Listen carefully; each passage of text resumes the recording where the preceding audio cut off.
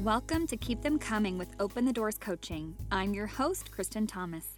I'm a relationship, dating, and sex coach based in Kansas City who just loves to talk to people about what goes on in their sex lives and relationships. Be warned, you should be 18 and over and probably be listening with your headphones. Thanks for tuning in.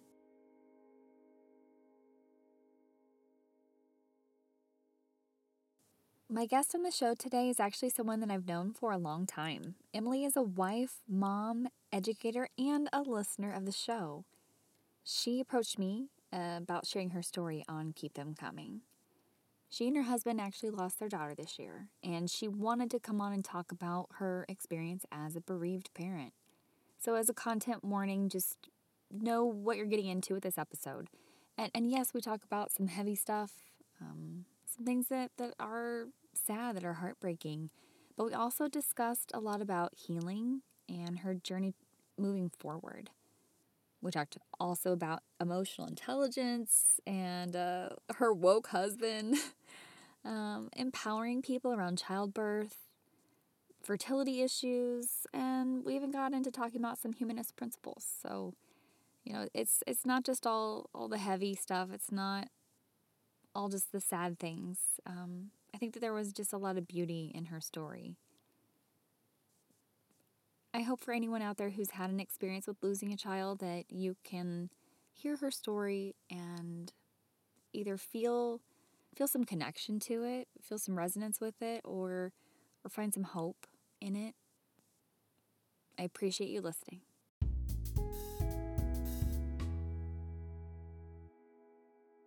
You reached out to me because you felt like there were some things that you just wanted to share, something that you wanted to get out there, that you've done some writing. This is kind of a different platform. So. Yeah. Well, I like podcasts a lot. I listen to podcasts all the time. Like if I'm not in the car with my daughter listening to music, then I am probably, like when I'm cleaning, I have a podcast on. I'm a total podcast junkie. So I started listening to yours, and I'm getting educated in a lot of ways listening to your podcast, because there's a lot of stuff that I didn't really know, and so I'm listening to it, and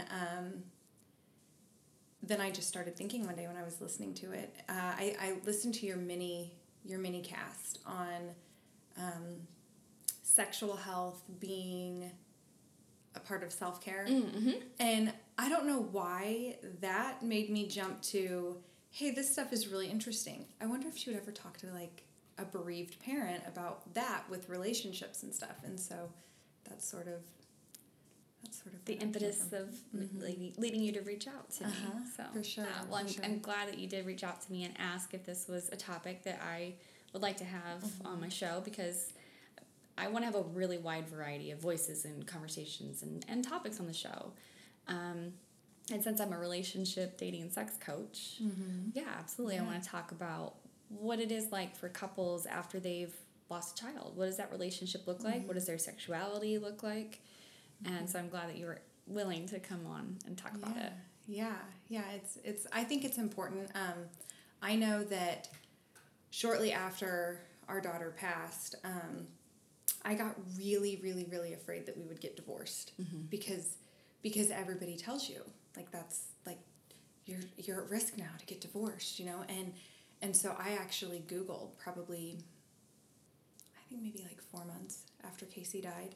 I found myself like for several days just Googling again and again, am I going to divorce my husband now that our daughter has died? And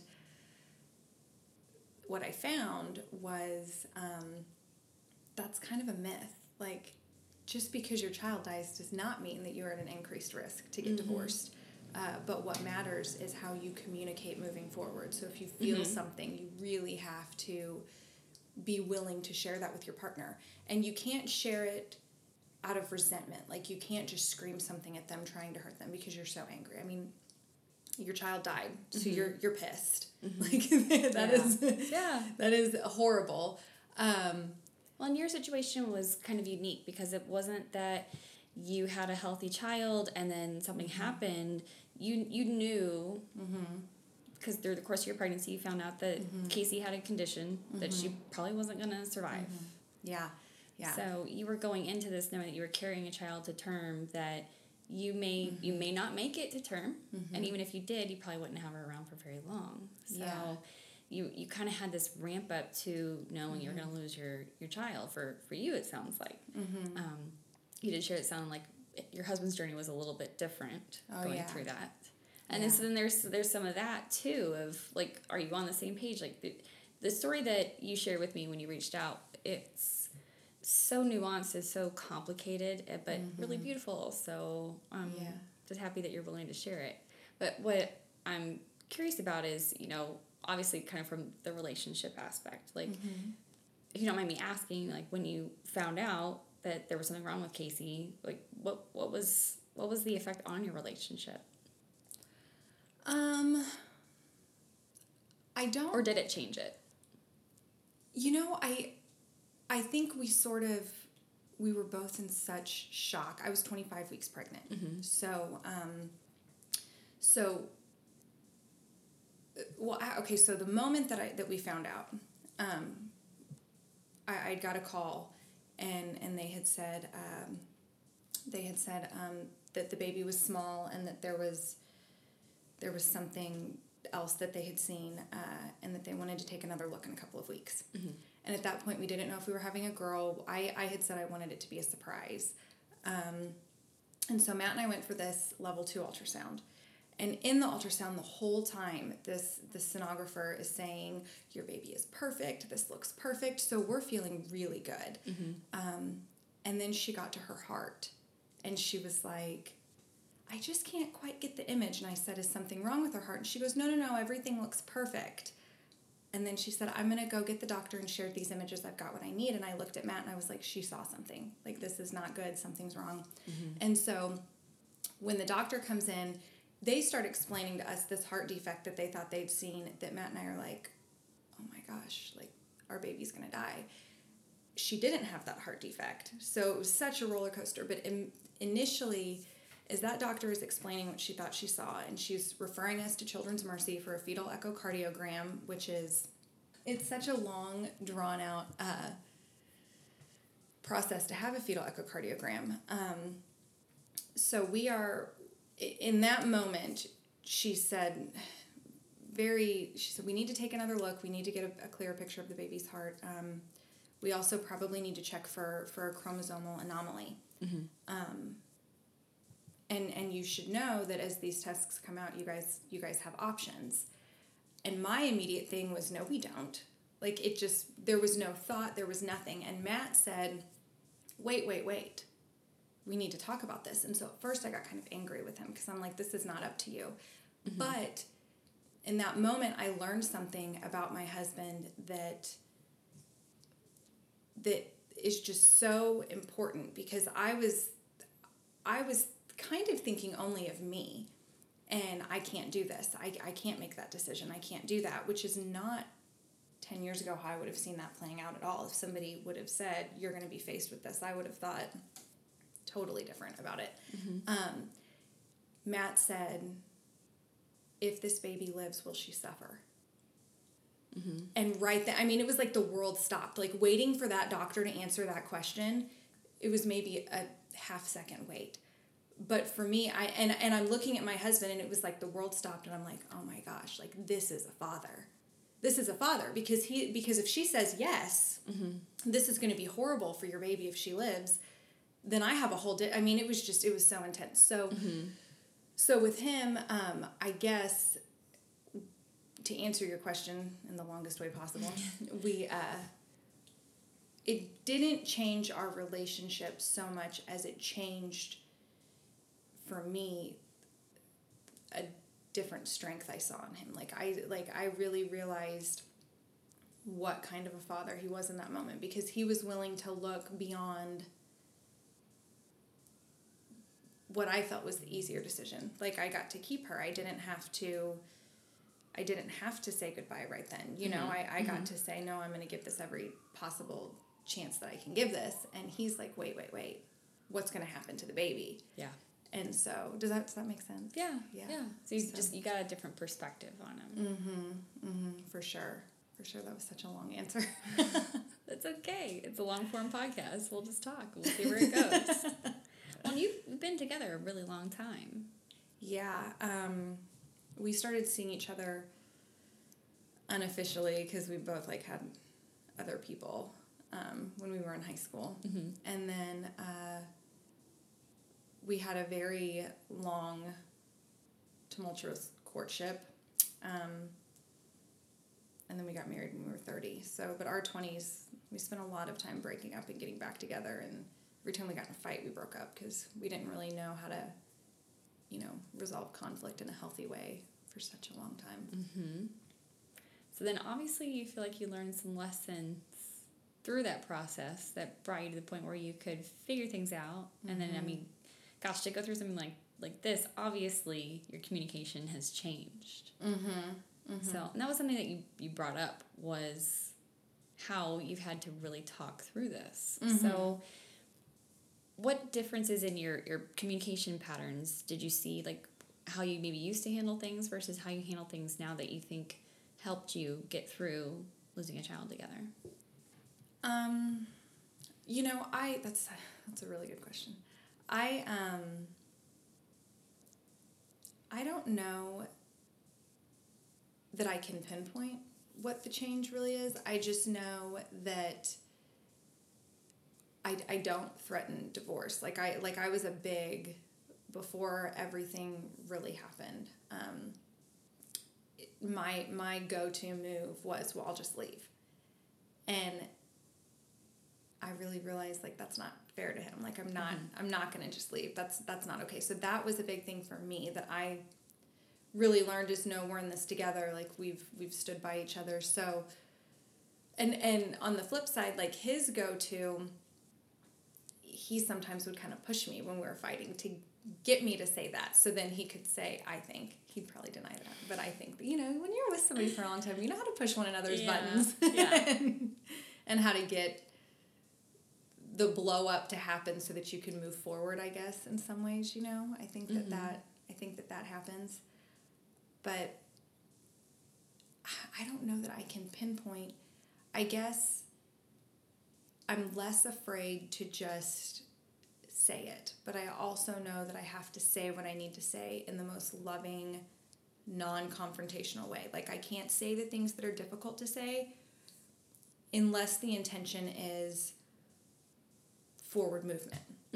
Like, it can't be, I'm going to say this because I'm hurting and I'm angry right now, and I want you to feel the same way. Yeah, like I want to lash out and hurt you too. Yeah. And that was a big thing when I was pregnant with Casey. Like, I was so angry. He was not. I mean, Matt was, well, he never believed that she would actually die. He thought the doctors would be wrong. And he just kept saying, everybody has their thing. Everybody has their thing, Emily. Everybody's life is hard. Nobody has a perfect, conflict-free life. And as much as this sucks, as hard as this is, you and I are very in love. We're very happy. We have a very special, beautiful little girl that is living. We are going to have more kids. That was always his thing. We are going to have more kids. Yes, this is going to be really hard. I'm not taking away from what could be with her. But who would you wish this on? That was a big one that he kept saying. Who would you wish this on? Who would you want to go through this instead of us? Because everybody has their thing. And so that would always kind of bring me out. He really showed me how much more level-headed he is than I am, because I wanted to be angry and lash out. And yeah, I think a lot of women out there are probably listening to this going like, dang, I need my husband to act like that. So how'd you get such a loving, communicative husband? But, like, they all have their journeys too. I mean, it's not like he started off life like that. So no. Well, did you see that Brene Brown has been a nice influence for you? And that he actually listens to her, reads it too? He does. He does read Brene Brown. He won't listen to her with me. I listen more because I love to read. But when I want to really absorb something and learn from it, I think that I just do better with that auditory. So I listen to her more. I've watched her TED Talks 500 million times. She's got like 500 million views, and I'm sure I'm 400 million of them. Like it is a lot. But he's reading Braving the Wilderness right now. He's read Daring Greatly. He read another one, but I can't remember. There's Rising Strong and Power of Vulnerability. I think it was the Power of Vulnerability one that we have. I have one about that I don't think he's read and that I haven't gotten all the way through, but it is about, it's like one of the first books that she ever wrote, and it's like being kind to yourself and letting go of being a perfectionist, which I would have never defined myself as a perfectionist before having a child. And now that I have a child, I'm like, oh, I am definitely a controlling perfectionist. Like this is not a positive quality. It's not so much that it's not a positive quality, it's just the way it manifests. And so many people think it manifests in just when you're doing something, maybe you get like kind of sharp with people or because it's not done your way, but it also can lead to a lot of procrastination. A lot of people don't realize that the reason people often procrastinate is because if they don't think that they're going to succeed or do it right or be perfect at it, and it's not worth doing at all. It's not worth even trying or starting. So yeah, that was the one thing about perfectionism I had to learn, is that it affected me and made me a procrastinator. That's good. I did not know that, and I think that could explain a lot. Yeah. Because Matt he is so good at organizing his time and managing what he's going to do and how he's going to get things done. And he tells me all the time, I was most organized in high school. The senior superlative. He's still hanging on to that. Oh my God. Yeah, he got most organized. I'm sure he got something else that's way more cool. I don't know what it is. Like maybe best friends or something with somebody. But he definitely, all the time, I was most organized. Really hanging on to that one, aren't you, bud? We all have our thing. Yeah. I definitely I've never been the most organized at anything, ever. So, Same. yeah, that's not my jam. But yeah, he's into Brene Brown. He will read her work. He's pretty good about any time I ask him to do anything that is going to make us a little bit more emotionally intelligent. He'll jump on board. So that's good. There's I'm not trying to make gross generalizations about men, but there's a lot of men that struggle with even opening up to the idea that they need to improve their emotional intelligence. And I don't blame them necessarily. I think that our society raised them to think that they don't need them or that they need to repress them. That showing that those authentic emotions can get them in trouble or make them look weak and things like that. So I think a lot of it's just simply fighting the socialization that you can be a man, express your emotions, express them appropriately, but express the whole gambit. Not just, oh, really? That's the problem of trying to figure out where I was at in my thought about men and emotional intelligence. That toxic masculinity that is just rampant. Toxic masculinity is rampant, yes. And you're right, that basically pinpoints the reason why a lot of men in our society are not willing to improve their emotional intelligence. Yeah. Well, Matt's dad he has a very strong sister with a very strong feminine personality, as far as like female empowerment and very pro-woman. And his mom, Matt's grandma, she just passed away in May.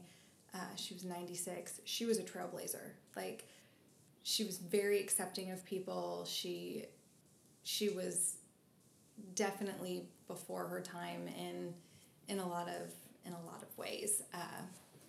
And she had a really big influence on him. His dad had a really big influence on him. I don't know that Matt ever, he just always thought different than a lot of people. And he had a lot of influence, just with not being a jerk, I guess. Good.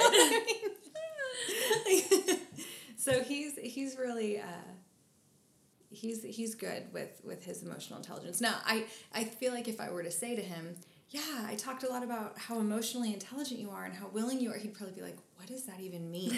Because Yeah. he doesn't. He's Well, not out you're a seeking. teacher too. Yeah. So part of it is like, and Brene Brown does talk about that, but yeah, that is a term that a lot of people aren't familiar with. But you know, for those listeners out there that might not be familiar with it, I mean, it's literally just what it sounds like. It is about how in tune are you with your emotions, how well are you conveying those emotions. Because we do actually have trouble identifying what it is we're actually feeling in the moment. Sometimes we think we're feeling, you know, anger, and really it's that we're feeling frustrated and we're feeling sad or we're feeling disappointed, and that's all welling up into what comes up as coming across as anger, things like that. Yeah, well, because really anger is a secondary emotion. Yeah.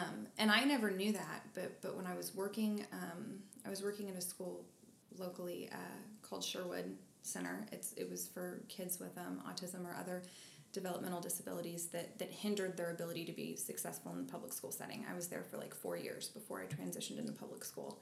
And we would have to do training to figure out how to deal with students when they would get violent. And one of the things that our training said over and over again is anger is a secondary emotion. Like, you always have to dig further because it's going to come out as anger, but it could be fear. It could be that they're hurt. Maybe they got their feelings hurt. Now they're going to be angry. So for me, I think that the anger that I felt with Casey was definitely because I was so scared.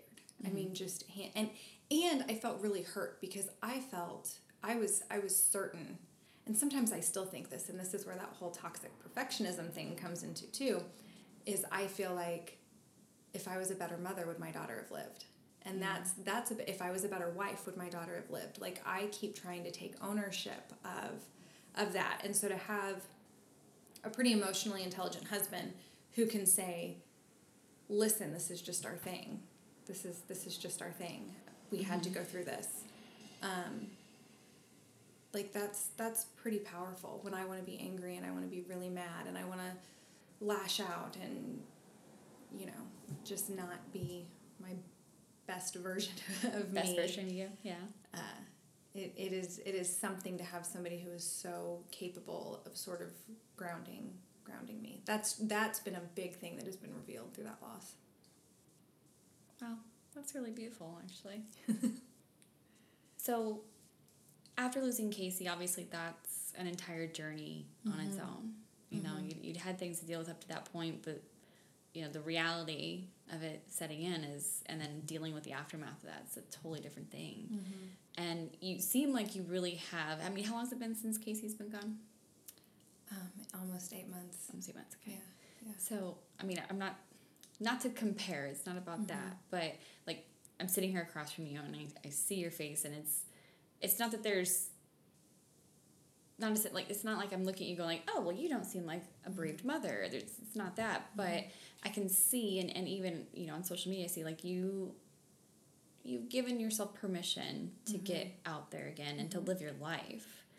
And I'm just kind of curious what that process was like and how you kind of got to that place where you are where you are. It's a really, really good question. I knew, and so one thing that I said a lot is Casey's diagnosis blindsided me, but her death did not. So I had 15 weeks of still carrying this little girl, not knowing. I mean, I would wake up every morning and just hold still and wait for her to move. And I always would think to myself, like, what are you going to do if she doesn't move? You know, but she always did. And so I had 15 weeks to really process and prepare and accept that, okay, this is our journey now. And at any point, her life is going to end. I may not meet her alive. But I prayed very heavily that I would meet her alive, and I prayed very heavily that I would bring her home. Like, those were the two things. It was like, God, after everything, if you can just grant me that. Like little girl, if you can just fight, if you can just hang on, and if we can just have that. And we got that. And so I knew long before she died that once she died, I was going to have to feel it. Like, there was going to be no getting pregnant immediately after. Not that that doesn't work. For some people, that is necessary to their healing. Mm-hmm. For me, I felt like trying to get pregnant again immediately after my daughter died, I would be putting expectations on a new child, if I was blessed enough to even have another child, to heal something that nothing is ever going to heal. Mm-hmm. So I had to really dive in and experience the loss and experience the pain, and really embrace the fact that, okay, the rest of my life, I am a bereaved mother. This is what it looks like. My husband is a bereaved father. Langston is a bereaved sister. She does not understand. She will see pictures of her little sister and say, "That's my baby sister," which is always like a punch in the gut and a kiss on the cheek at the same time, mm-hmm. because it's sweet, but it's so painful. So I dove in. I embraced that. And then once I got to a place where I really felt, I really felt like, okay, I can put this in its place. I can, then I don't know. I wish that I could say exactly what that moment looked like. I guess there was a moment in January, which wasn't long after Casey died at all, that I was really struck at. We were outside. It was a beautiful day, and it was like this dark cloud, but then it was also this really joyful memory for Langston. And I think, I mean, I know she's not going to remember it, but for us to make that with her, it just felt like you have to be able to experience these moments too. Mm-hmm. You have to allow yourself to be present in the moment and happy, because whether I'm happy or not doesn't change the fact that I'm a bereaved mother. Like, I already have to suffer enough not having my daughter. I can't force myself to suffer further by being miserable about it all the time. Does that make sense? Yeah. And you have to give yourself permission to experience joy again. Mm-hmm. And when you made that comment on the phone when we were talking about, like, that just really struck me, that you weren't negating anything that you had by moving forward. Mm-hmm. You weren't forgetting that experience or your daughter by moving on. And it's not about moving on, it's just about moving forward. Mm-hmm. That's what I keep trying to go back to. Yeah. Well, and it's not fair to my husband, it's not fair to Langston, it's not fair to the people in my family. Like, there are people around who love us, who loved Casey, who have their own grief. And so for me to not be willing to, I feel like a lot of people are watching me for what's next. And there's a little bit of pressure in that way, because people who love Matt and I want to see me, specifically because everybody's very worried about him too. Like, they were very worried about him too. And he had a very profound loss as well. But when you are the woman and you are carrying the child and you are going through, like Matt would, if he was here, he would tell you himself, I just want to make her okay. I just want to make sure she's okay. Mm-hmm. Yes, my daughter died too, but if I have any more kids, I'm not going to be the one that has to go through a pregnancy. I didn't have to go through, I mean, when I was delivering Casey, I still didn't know if she was going to be born alive or not. And so that in itself was a very intense experience. And I was told that if she was born alive, she wouldn't cry. So for her to be born and for her to be crying when she was born, that was really, really powerful. Mm-hmm. So I just feel like there are a lot of eyes waiting kind of for the cue of what's okay. And maybe not. Maybe, like, that almost makes me sound a little bit self-absorbed. I don't know. I'm always worried about sounding too. No, but I know what you mean, that it's, if you're able to relax and breathe, people around you are able to relax and breathe. Mm-hmm. Yeah, I understand what you mean about, I'm sure people were looking to you afterwards to see how they should react. And we all move about the universe showing people how they should treat us. Mm-hmm. If we're sad, we're showing people that they need to, be gentle with us. Yep. we're excited, we're showing people that they can be excited, they can experience the joy of the moment too. So no, that's understandable. I don't think that's being self-absorbed at all. They're just trying to read your energy and respond to it. Yeah. Yeah, for sure. So that's sort of, I guess, where that permission for joy came about too, because I also really felt like, you know, for Langston, her little sister's whole life was nothing but a big party for her. I mean, she had my whole family and Matt's family, and every single person that she loved in the world was constantly around. For 3 days, it was nonstop. Like, we were all together all the time. And like, my parents got divorced when I was 3 years old. So there aren't many moments in my life where we were all together all the time. I feel like when Langston was born, that healing started, and people, you know, started to embrace one another a little bit more. And then when Casey died, it was like the cement to that, like, sort of like when you take marriage vows for better or for worse, like the for better is really, really important, but the for worse, like, is also, to me, a really important part of those vows, because there were moments where I didn't know. You know, I didn't know if Matt and I would make it, because the pain is so overwhelming. And I'm a fight or flight kind of gal, so my initial thing is always to run. I can't handle this. I'm going to get away. Like, I've got to get out of here. And I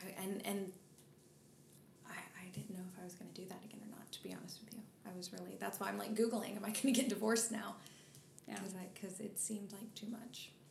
Yeah. Well, you mentioned feeling kind of alone in some of those moments. And when we feel alone, it gives our mind all sorts of permission to just think crazy things, or think about the worst case scenario.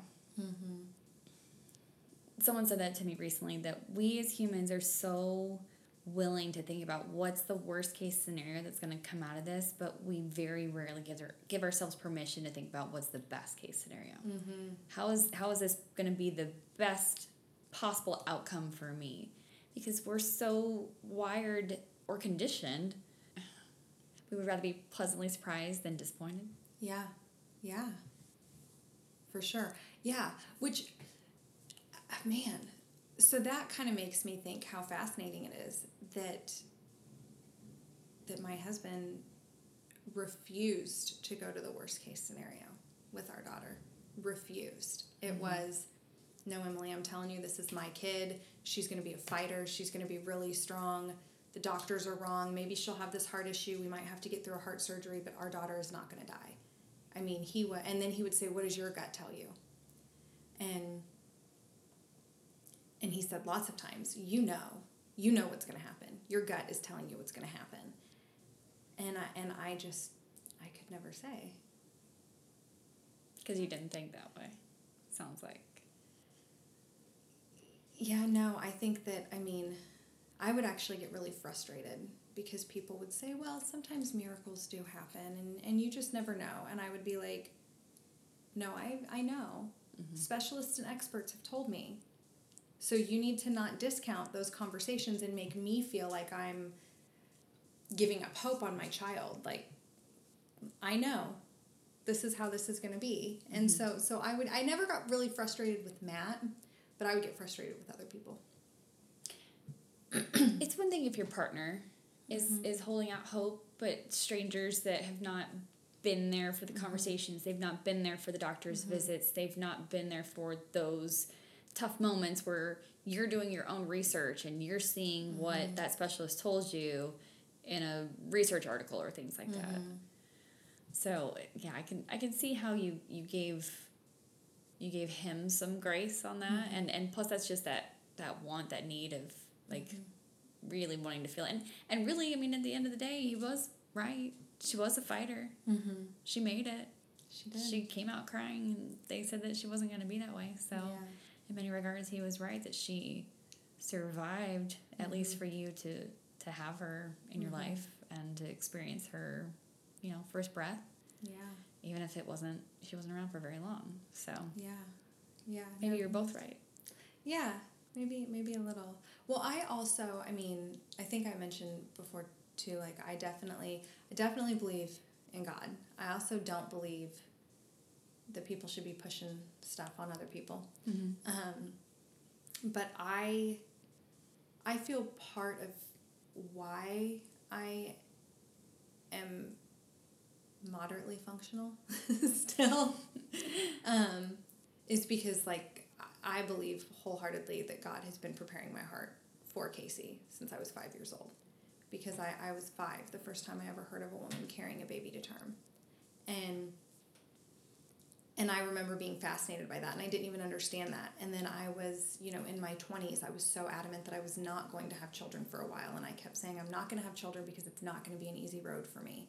And I can't handle, I don't want to be pregnant, I don't want to do this, and it was like there was a part of me that just knew that this phase of my life, if I got to it, was going to be a real son of a bitch. Because even though you have one healthy daughter and you've talked about Casey, you had some miscarriages, right? I've had one. I've had one that I know of, like one that's been confirmed. I've had other times where I'm like, this seems off. But I never, And that's how it is as a woman. You know what I mean? Yeah. Like you just sometimes we don't know we actually had a miscarriage because we were only a week or two or so long. So, yeah. So, I myself have had issues. I had a miscarriage in 2009 at about 6.5 or 7 weeks, and tried to get pregnant again in my second marriage and just didn't. So I'm pretty sure I've had a couple miscarriages along the way. Just again, you say like you just notice some differences in your body, and then all of a sudden you get your period, and then and it's different. It is. Yeah. So sorry. I kind of always knew that I was going to have issues because my mother had issues. I was a surprise. Oh, nice. And then she had 2 ectopic pregnancies and a miscarriage. She had an ectopic that almost killed her, and then a miscarriage, and then another ectopic. And by that point, she had no fallopian tubes, so she had a hysterectomy at 37. Oh, wow. My aunt had trouble getting pregnant. She never got pregnant. And then my other one had trouble, and once she finally conceived, she had 2 right away. But, I kind of always knew my road was not going to be easy either. And it's kind of a strange place to be in. Because also for women's fertility and women's issues, like, there's a lot of diagnoses out there that are just because they've ruled other things out.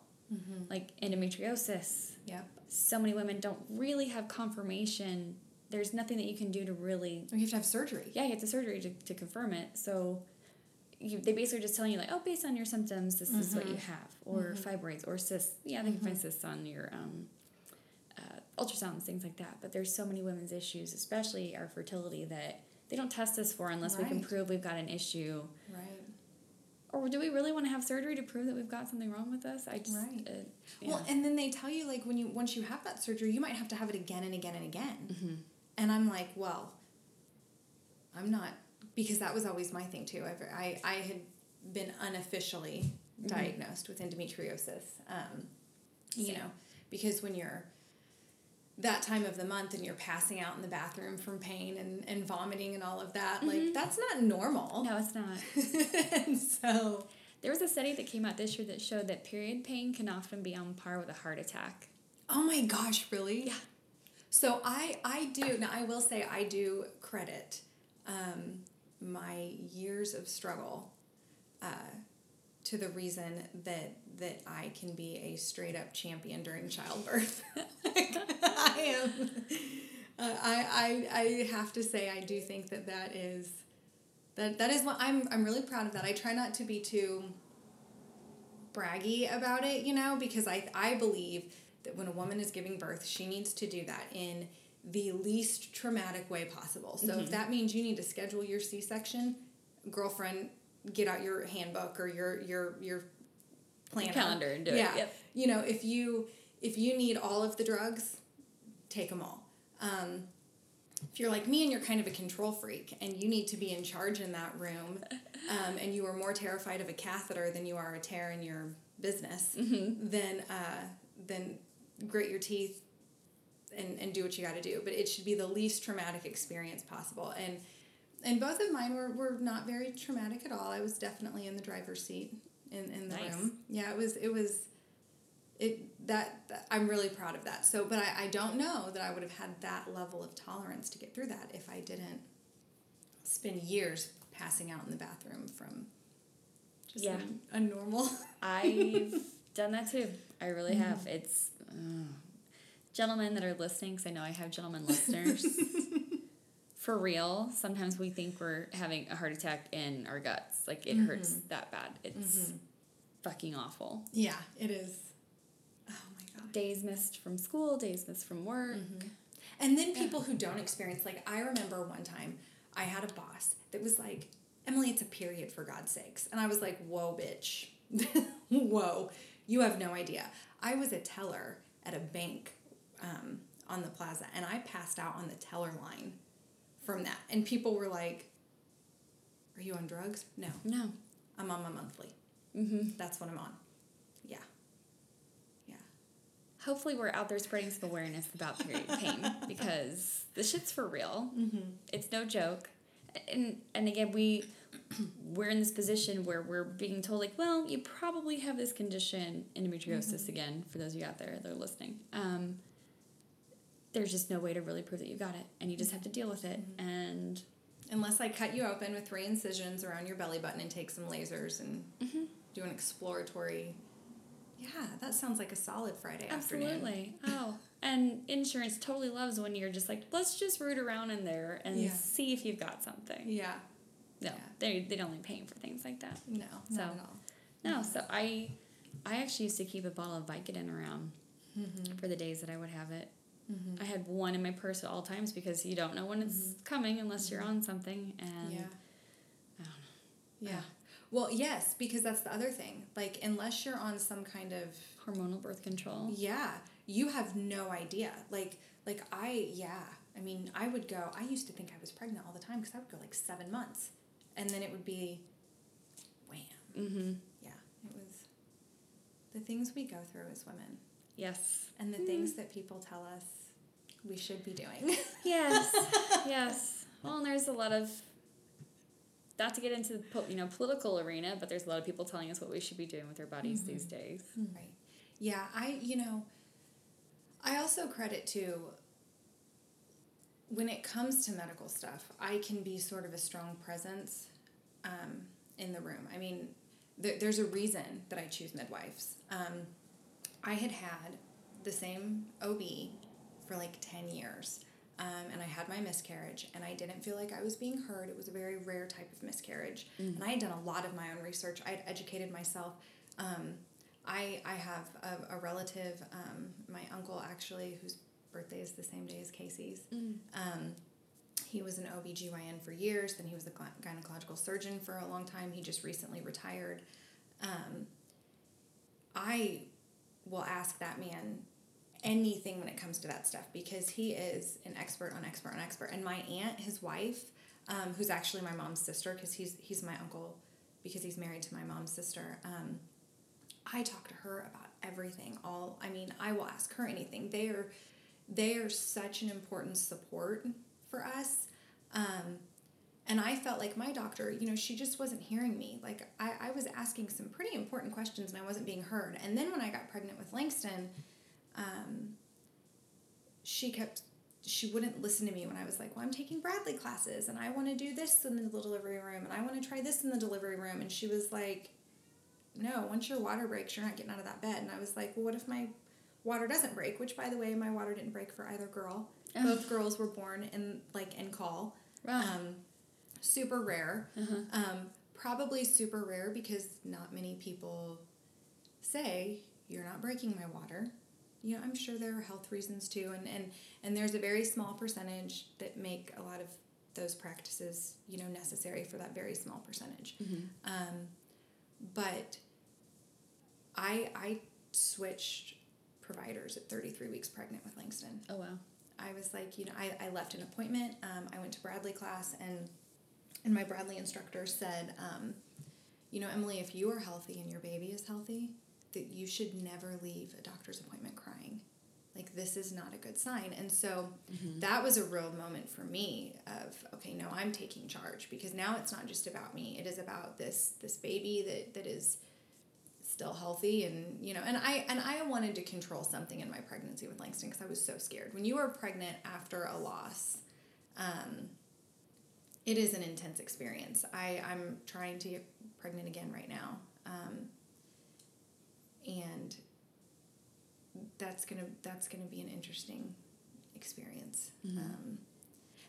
So yeah, we'll have to see if I crack for that one. I'm sure you're gonna do just fine. Well, did you find a medical provider though that helped you and got you through that? Yes, I found 2 midwives. They were amazing. And the only reason I didn't stay with them through Casey is it is a huge goal for me to deliver outside of the hospital one day, but not at my house, because I don't trust any of the hospitals. Should I need to get somewhere in emergency, I don't feel like... That are close to you, yeah. Yeah, I don't feel like I have the care that I would like to have in an emergency there.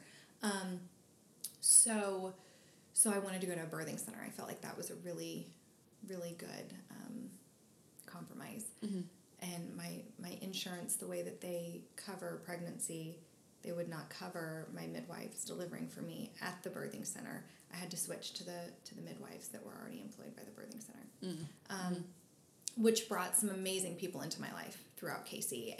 And my midwife with Casey said over and over again, like, you are going to educate some of these medical providers, because people are not used to having people who take charge of their care like you. And I did. I mean, even when I was in the appointment with our maternal fetal medicine specialist, my initial thing was, I don't have a choice.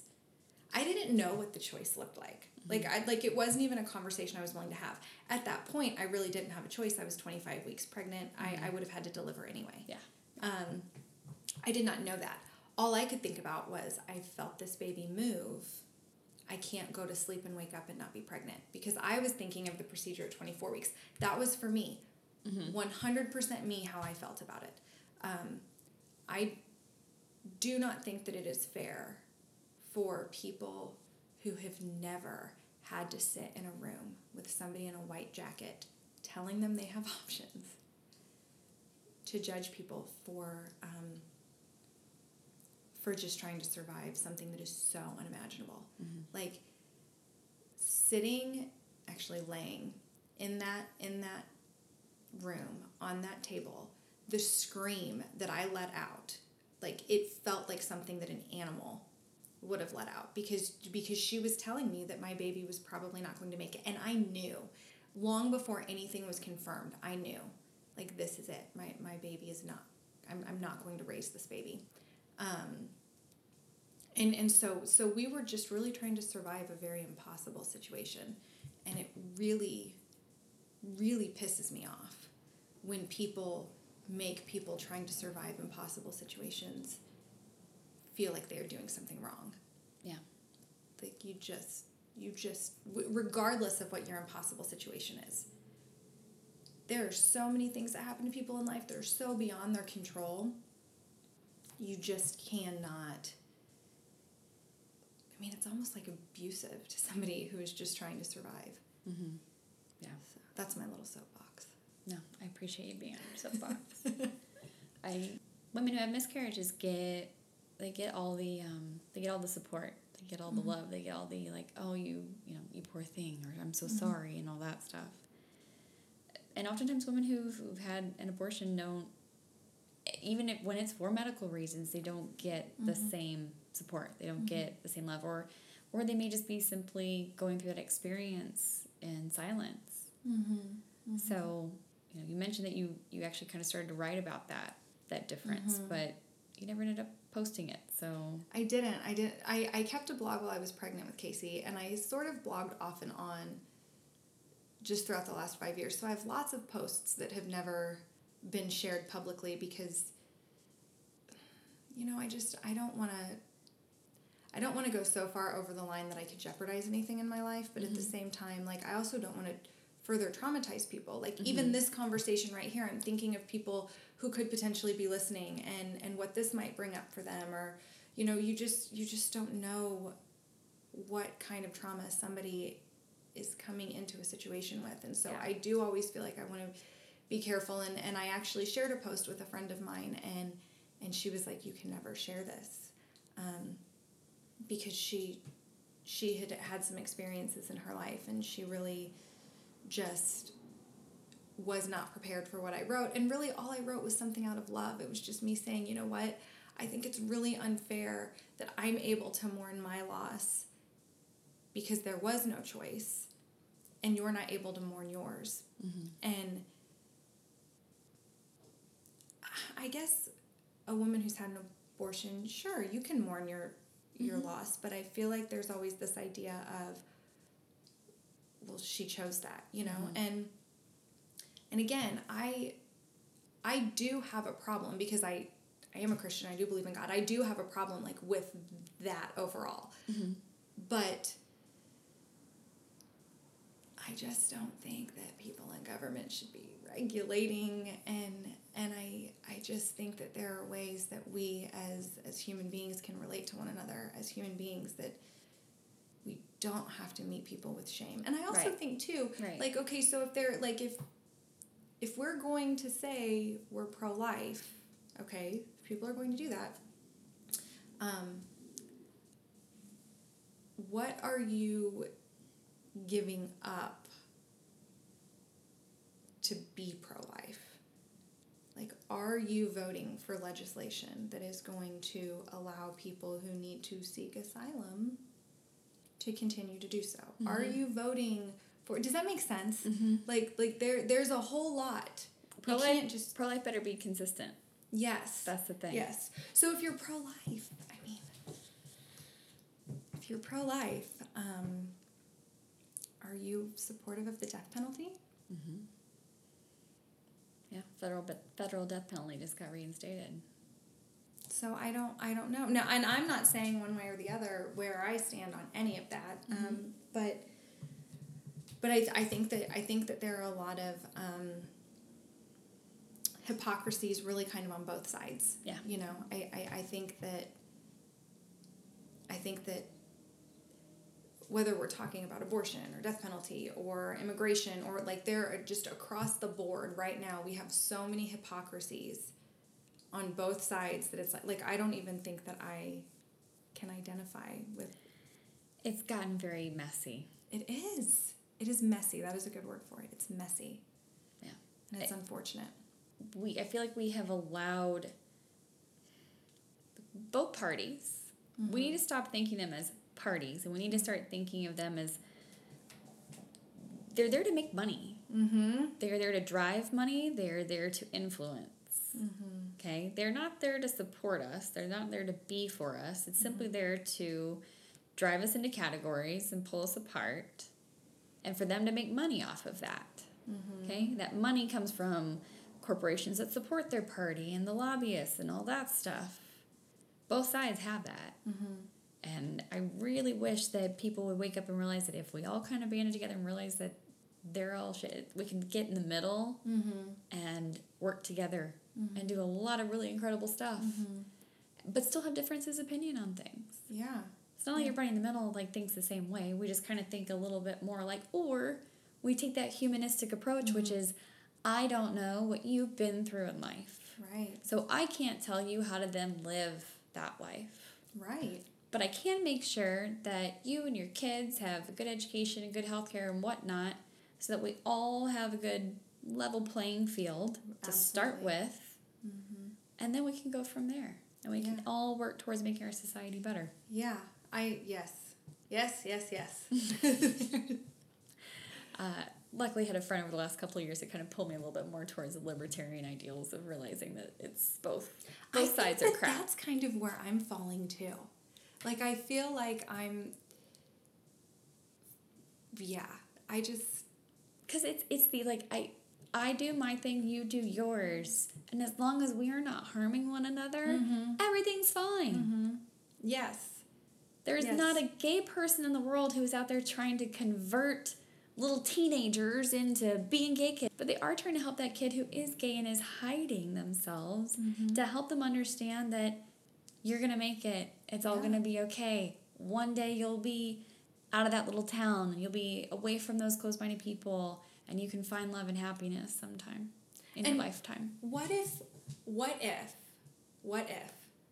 you didn't have to leave a little town because it wasn't filled with closed-minded people? That too. Like, what if people could just look at somebody and say, like, I see you as this human. Like, I saw a meme once, and it kind of pissed me off. Like, I understood where it came from. Totally get it. Like, I understand what the person's trying to say. But by what they achieved, I felt, was taking away part of what makes us human. And part of our humanity is our relationships with other people. It is how we relate and love and connect, right? And so I saw this meme, and it was like, she is, and it said someone's sister, mother, friend, niece, like everything that a woman could be to somebody else, right? Daughter. And they were all marked out. And then it just said someone. She is someone. And I was like, but part of what makes her someone is that she is someone's granddaughter and daughter and mother and sister and friend. Like, those are part of what make us human, and I understand what you're trying to accomplish with that, but don't negate that all of those pieces. So, like, if we could just look, like, if I could look at somebody who is so opposite on ideals as me and say, I really don't agree with you, but I know that there are lots of people who love you, and because you are so loved, you have got to be a good person, and I'm loved, and I'm a good person, so let's just be loving. Mm-hmm. Just, like, that's... I like that. I like that mindset. Well, you know, I'm just going to say it. People who really do call themselves Christian have to remember that that is, like, the most important thing that we are supposed to do. Yeah. Like, you can't... Is love one another. Yes. Yeah. Like there's... I love the memes where it's, like, Jesus, and he's saying, you know, love one another, and everybody's like, but what if he's this, and what if he's that, and what if they're this, and he's like, did I stutter? Yeah. Like, it's so clear, man. You just got to meet people with... And you don't even have to... Meet them where they are. Yes, yes. And that's like whoever your higher power is, if you have one. And if you don't have a higher power, maybe you believe in karma. And if you believe in karma, what's the principle of karma? Be good or you're going to get screwed. Yes. Like, just... Yes. Oh, my God. And that's really what I'm trying to do, is just meet people where they are. You know, talking about relationships and sexuality, it's not always the easiest topic, especially when I'm out and about and I'm networking, or, you know, I'm taking on this new client, and it's just, I get that there's a lot of weird perceptions out there about what I do, and I get some strange looks and some strange, you know, things, or people are off put by what I do, and I just kind of meet them where they are. Mm-hmm. And a lot of times it's just starting off by asking questions. Yeah. And yeah, there's a lot of strange energy I've got to combat out there sometimes. I'm sure. When I say I'm a sex coach. Yeah. Which I actually think that would be a super fascinating career. Like, it's a lot of fun. I would think that it would be a lot of fun.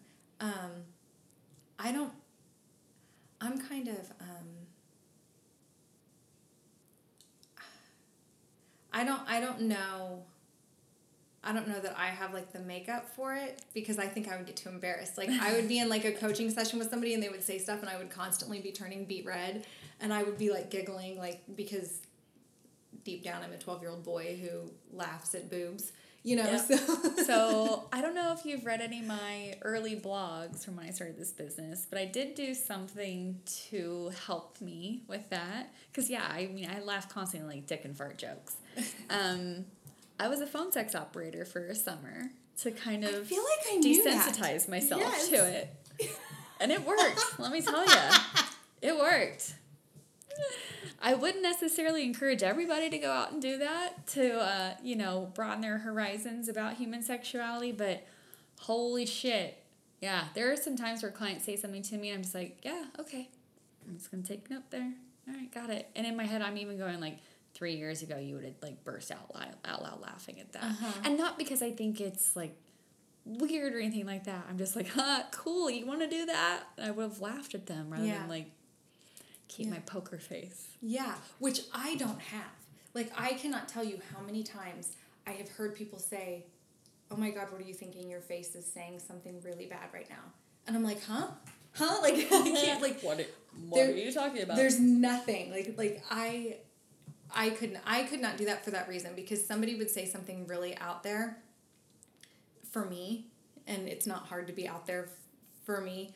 And I would just be like, huh? I mean, it would just... I will say I still struggle sometimes when clients say something either like misogynistic or things like that, or just really, not even sexually outlandish, but more like socially outlandish. Mm-hmm. That's when my face judgment kind of comes in. But, tell me you want to get pegged and I'm fine. Tell me you want to do an orgy, I'm fine. Tell me... know what that means. Pegging? You'll have to tell me later. Yeah, your face is, yeah, there it is. Yeah. No, I can never do your job. I'm not mature enough for that. And plus, you have to do a lot of research. You have to watch a lot of things. You have to read a lot of things, and you have to. I do a lot of Googling. There are still times I have to do a lot of Googling or Urban Dictionary. Someone says something like, go and look that up real quick. Oh my gosh, yeah. No, I'm like, I'm not. I think it would be very fascinating and a lot of fun, but I think I would get old really fast because I would be laughing all the time. So like the lines on my face. Why I've got these face lines, yes. I would be like, okay, give me all the Botox but maybe that would help my poker face because it wouldn't move. There you go. Start a whole new career. Free my public face. schools. You're gonna make $1 million in the poker arena. Oh my gosh, that's hilarious. I have found lately that I get into these like wonderful, brilliant conversations, and then I talk very little about sex. So it's not like I'm going to ask you about your sex life, but you did mention that you're trying to get pregnant. So, if there's anything that I, as a sex coach, can help you with trying out some new things, having some fun while you're, embarking on that journey, just to spice things up, you know how to reach me. Yeah. Yeah. I think that I'm not quite ready for that. Okay. Hey, you guys have been together this long. You're obviously doing something right. So yeah, we'll keep going. Just have fun. The one thing people have always said about like trying to get pregnant is either plan a vacation or start trying something new. And then people keep saying, like, THC. I swear to God, I had this conversation, like, with 4 different people. What is THC? Marijuana. Cannabis. Well, there's cannabis lube. There's cannabis lube out there. Oh, okay. Or it's... Seriously, 4 different people have brought this up to me in the last 2 weeks, just unsolicited. I'm like, wow, okay, you're the second... No, you're the 4th person who's brought this up to me. That friends and family, even doctors, have told them, like, the woman specifically, like... Just smoke a little weed. Just relax. Maybe because it's relaxing? That's the whole thing. I think I'll just plan a vacation. Plan a vacation. Yes. I'll plan a vacation. Because the trying new stuff, that can be a lot of pressure, a lot of anxiety with that. But hey, planning a vacation when you're in someplace new, I think that vacation is the best way to rejuvenate your sex life.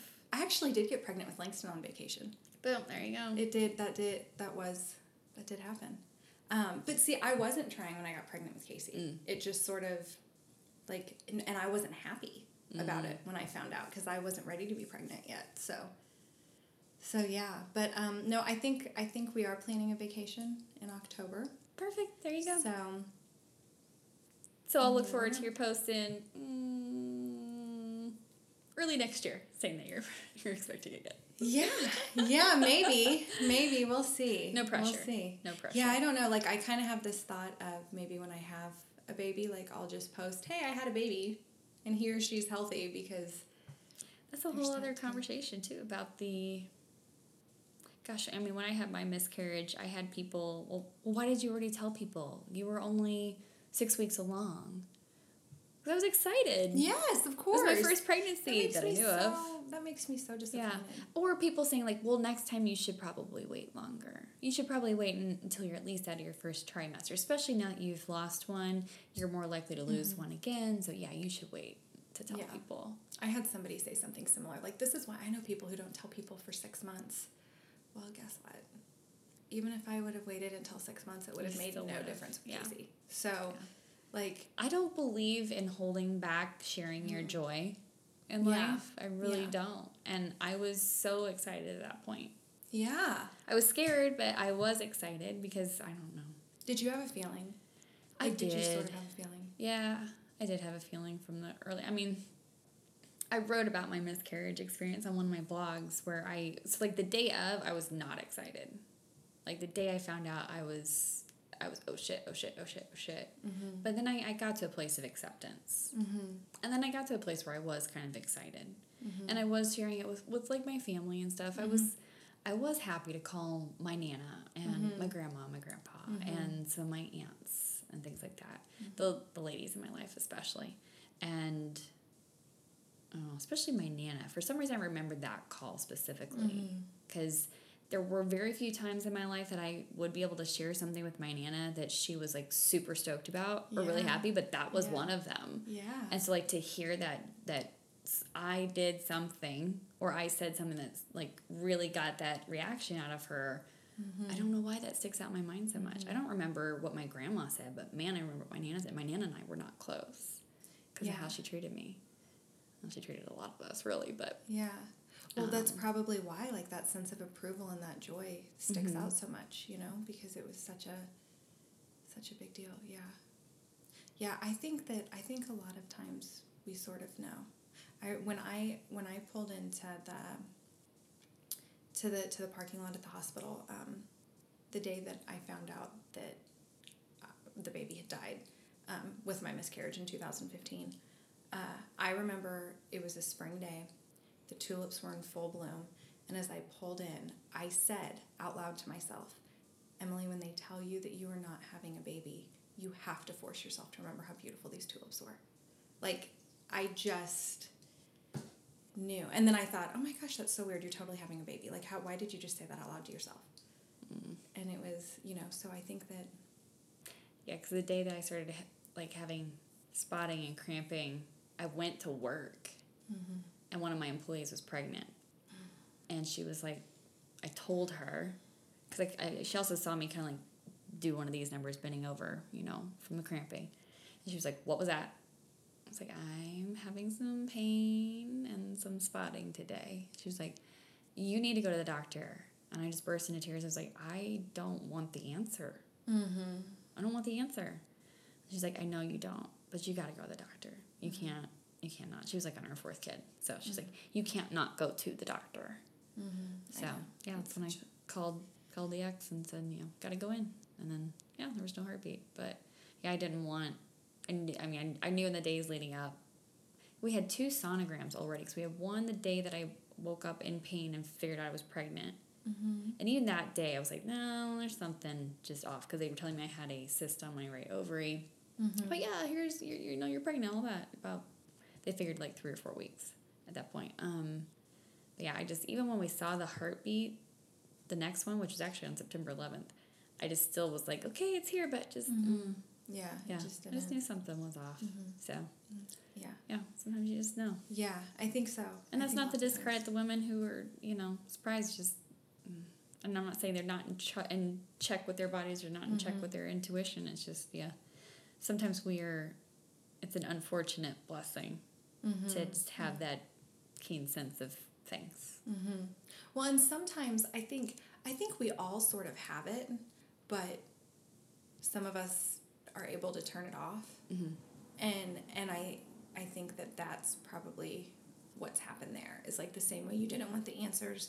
Like those women, other women who don't listen to that voice, they don't want the answers either, and they don't want the worry. So it will be interesting if I do get pregnant again, how I navigate that, because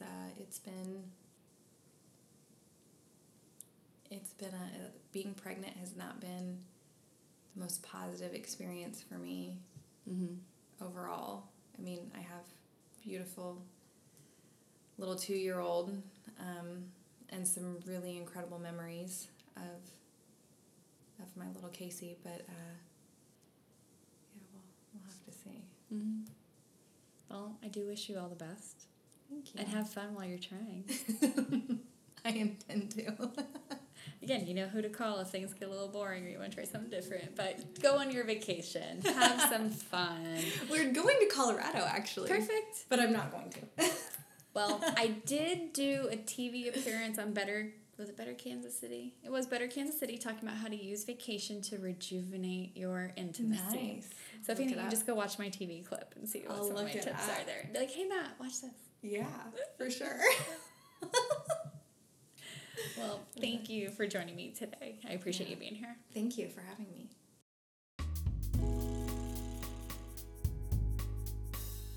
Thanks for listening to Keep Them Coming with Open the Doors Coaching. Please rate, subscribe, and share this podcast. You can find me on pretty much any social media platform, including Facebook, Twitter, Instagram, and LinkedIn. But visit my website if you're wanting more information about my coaching services. You can even sign up for my email newsletter. I've got one that's not so safe for work called The Dirty Bird. A lot more adult content on that one. You can support this podcast through listener support on Anchor FM, or you can go to patreon.com and become one of my patrons. Just look for Open the Doors KC. My theme song is original music by M. Kusa. Thanks for listening.